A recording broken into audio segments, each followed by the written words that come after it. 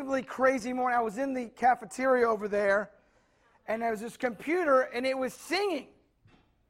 And I'm like, what is this? What is going on? And I said, what kind of computer is this? And it said, Adele. And I was like, whoa, what's crazy? And right by the computer, I went to get a cup of coffee, and there was a cookie. And the cookie started to talk to me. He says, I don't feel, I said, I need to go to the hospital. Why do you go to the hospital? I'm talking to a cookie because I feel crummy. And so the cookie goes to the hospital, and he feels all better, and he leaves. And then he runs into his friend, Baby Strawberry. And Baby Strawberry's crying. And Cookie goes to Baby Strawberry, why are you crying, Baby Strawberry? And Baby Strawberry says, because my parents are in a jam. Because I know what'll cheer you up. I know what'll get you excited. Let's go to the stadium. Let's go to a soccer game. And so they go to the stadium, and all the lights are turned off. And it's really dark, and they can't see. So they tap the person next to you. Hey, how do we turn the lights on in this place? He's all, with a soccer match.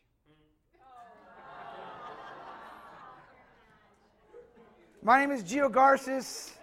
I am not George Lopez, nor do I play one on TV. It's a little taste of today's theme lesson, which is Mythbusters. I come down from the mountain of Idlewild to bring you good news from the mountain of youth camp. And I hope you brought your childlike heart today. I hope you can put on your childness and really absorb Jesus like a child. He says that's who's going to get the kingdom. Mythbusters was our theme at youth camp, and I wanted to share one of the lessons with you, the adults. If you had a kid that went to youth camp, this is one of the lessons that I did for them. Hopefully, you have a good sense of humor, but hopefully you understand that we're really trying to deliver a message that's impacting as well. Mythbusters. Myths are tricky because some myths make sense. Some myths and legends are actually based on some form of truth. So it's not like it's crazy. It actually starts to make sense. But also what makes myths and legends very deceiving is that when they're repeated with confidence and vigor. And so it almost comes across like it's believable. But we also understand that myths and legends are incomplete. They don't have all the information. They don't have all the data. There's some things that are missing.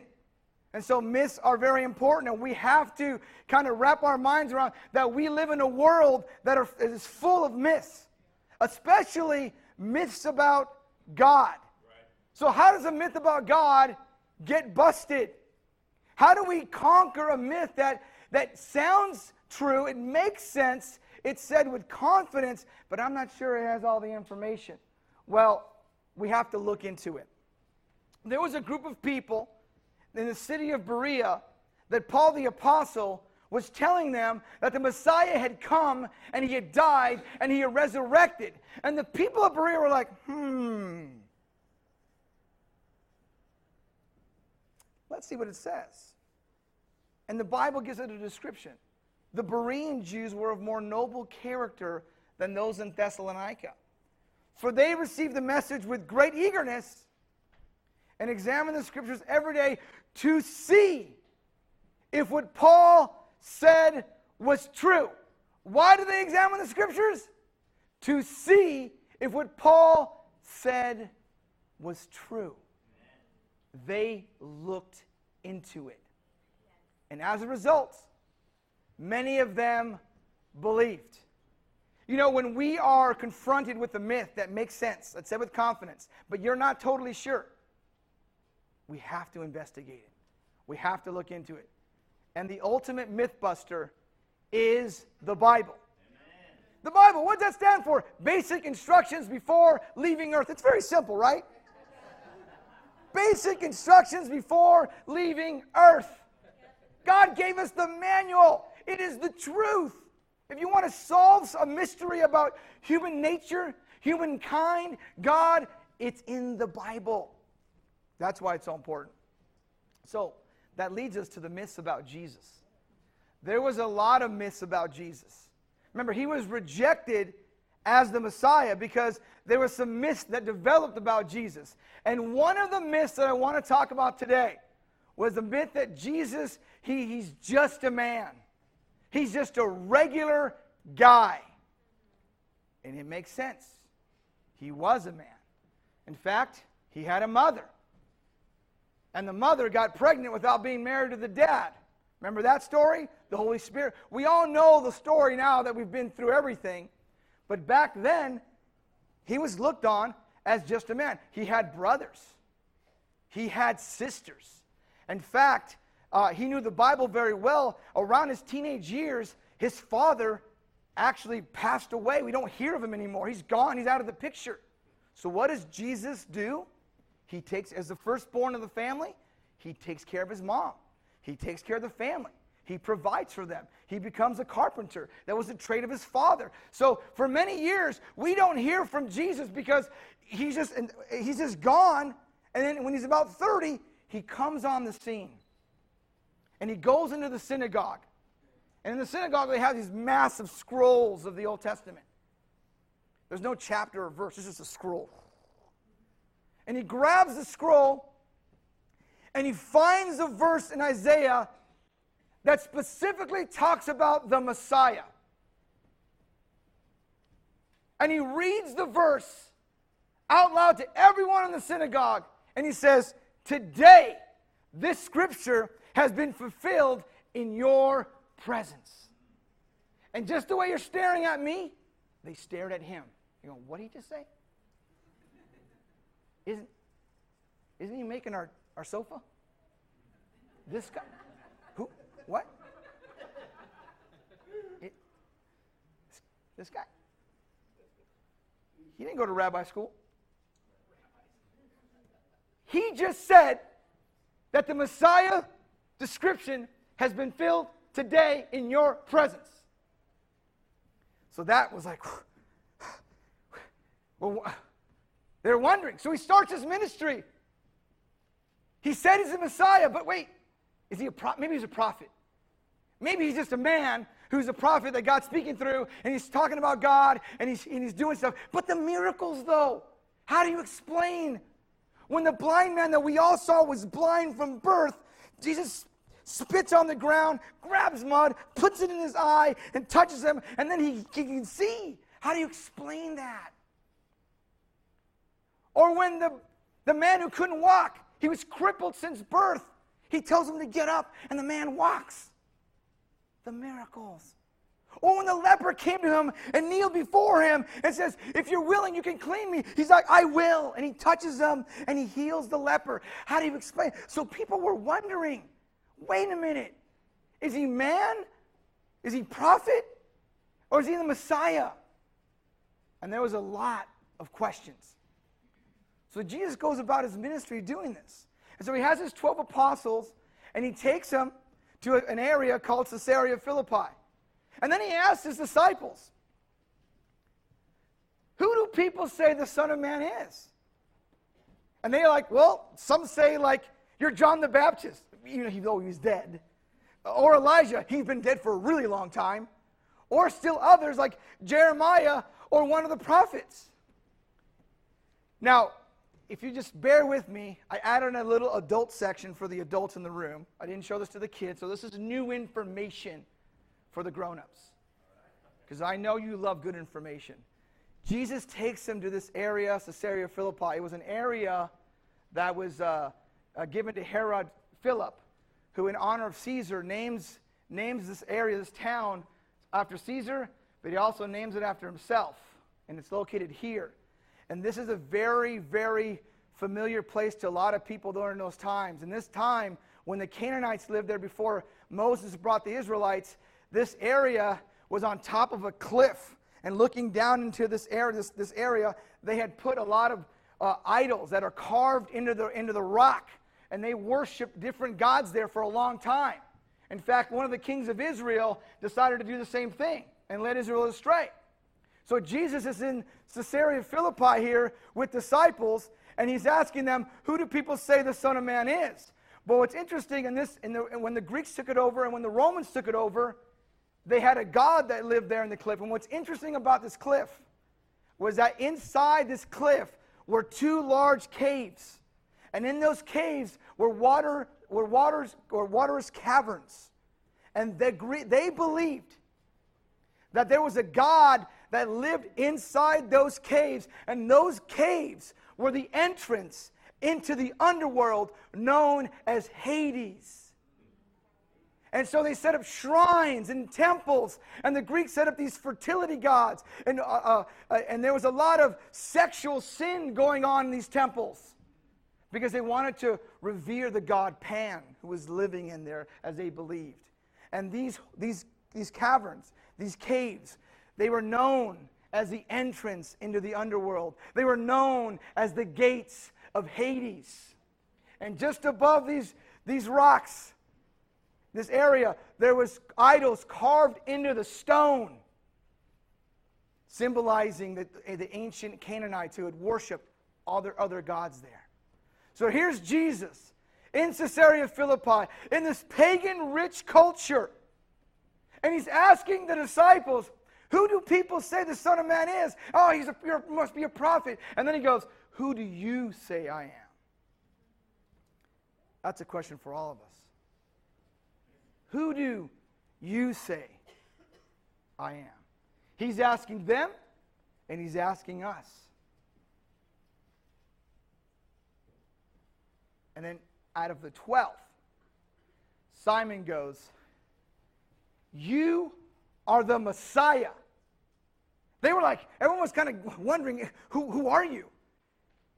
And Peter goes, no, you're the Messiah, the Son of the living God. And then Jesus answers, blessed are you, Simon, because this was revealed to you by God himself.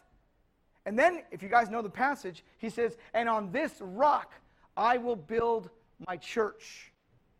And on this rock I will build my church. And then he says, and the gates of Hades will not overcome it. And for a long time I thought Peter was that rock. I'm going to build my church on the rock. And for a long time I thought it was Peter. You know, Peter's called the rock. But his name is Petros in the Greek. And rock in the Greek is Petra, feminine, fertility gods, the rock, the idols. And Jesus is telling the apostles, I am going to build my church in a pagan world. Let me repeat that. I will build my church in a pagan world, and the gates of Hades, paganism, will not overcome the church. But they are trying really hard, aren't they? They're throwing a lot of myths out there, a lot of myths and myths about God. Every year we see it in the news cycle. I will build my church, and the gates of Hades will not overcome it. Isn't that awesome? And so Jesus tells them who he is. And then he's healing more people. But not just healing now. He goes from healing to telling people, I will give you eternal life. He's telling people that if you follow me, you'll live forever.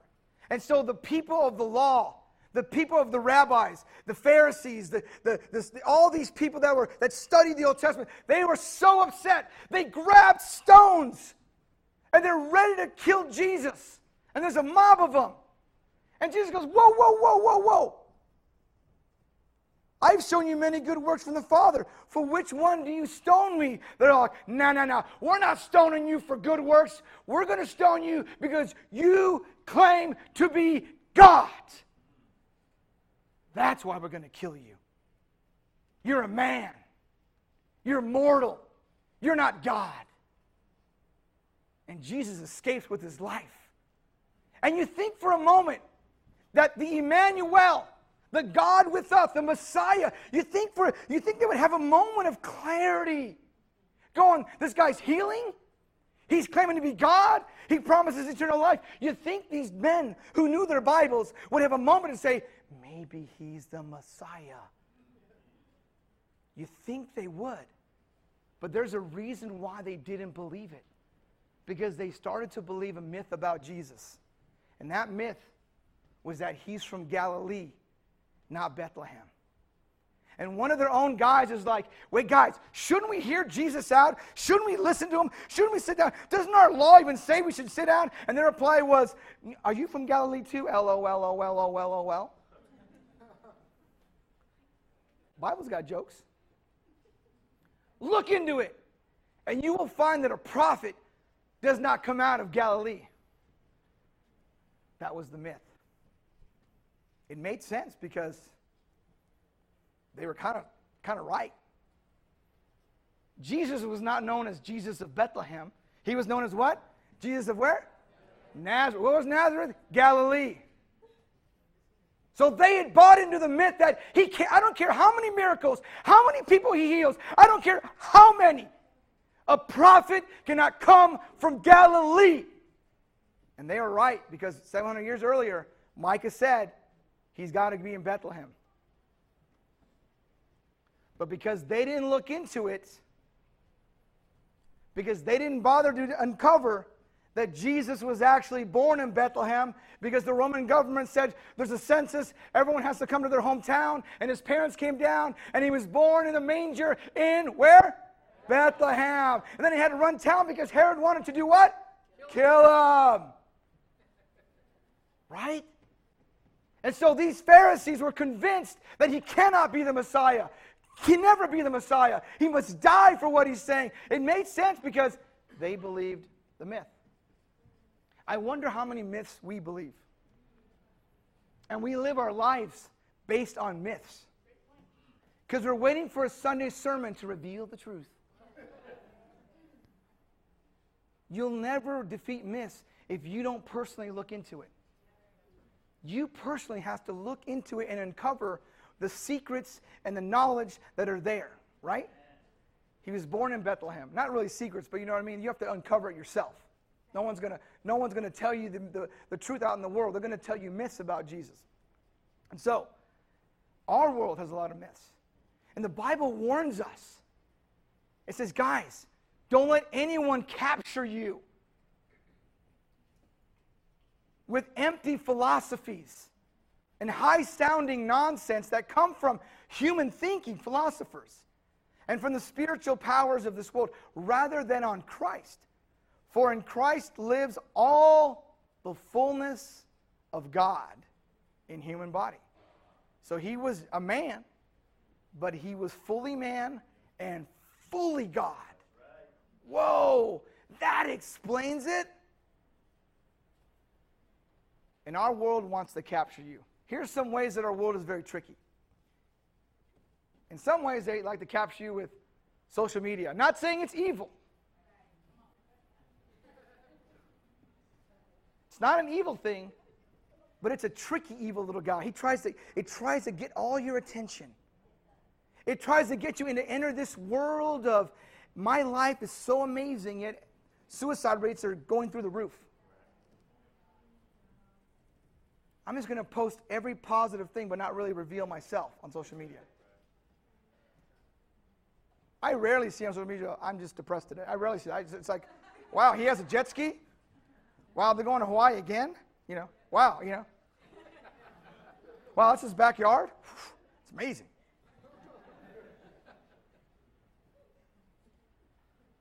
Games.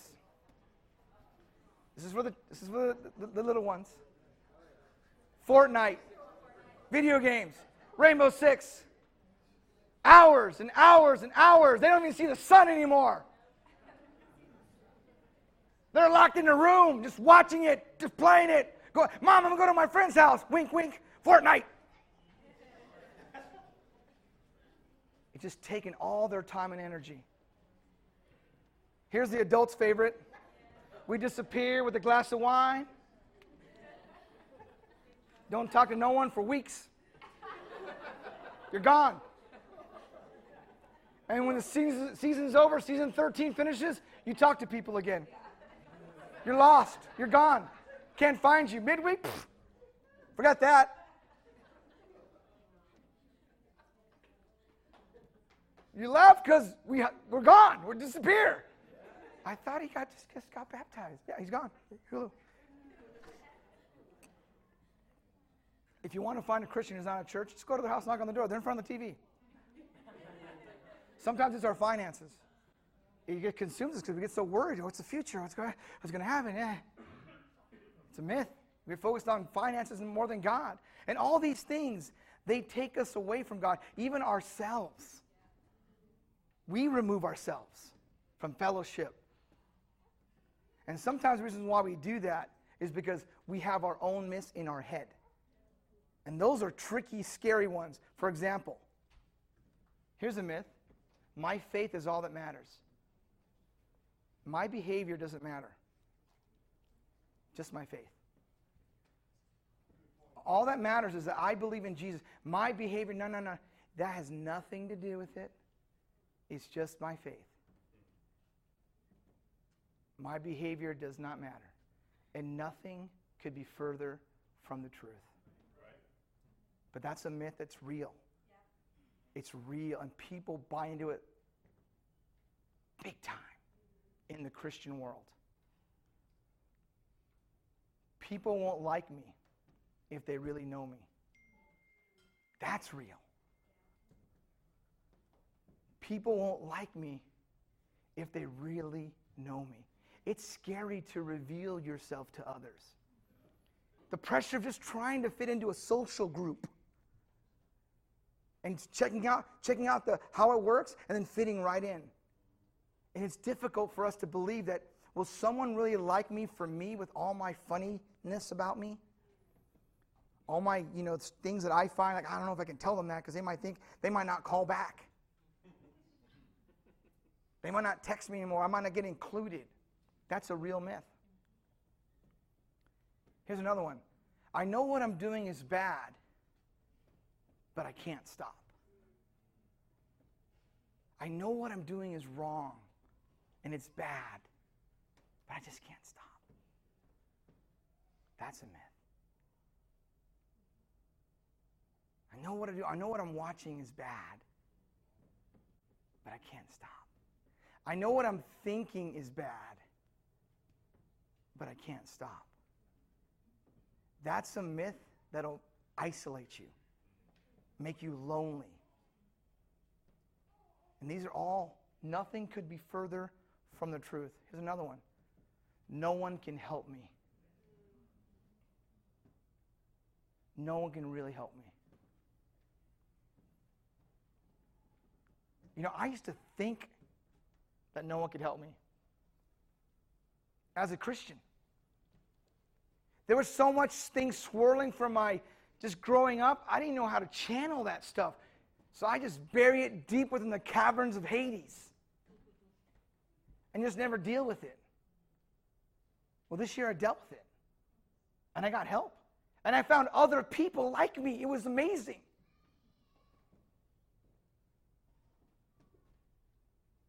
And I got help with that because I didn't think anyone could help that. Every time I talk about that, crazy stuff comes out. I couldn't control it. Uncontrollable tears would come out. Who wants to cry? What kind of grown man loves to cry? Not me, right? But I got to go into the caverns of my heart. And it was awesome. I didn't know I can cry without going crazy and just like I'm trying to hide another man from coming out. When the guys go,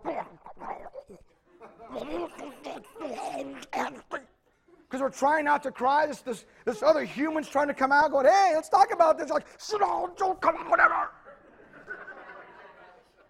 Guys know what I'm talking about. We're just afraid to go. Wow, we're afraid, so we don't do it. So we just choke that dude down. Well, my guy finally came out and goes, "Oh yeah, the oxen free." And he came out, and it was awesome. And he wasn't that scary.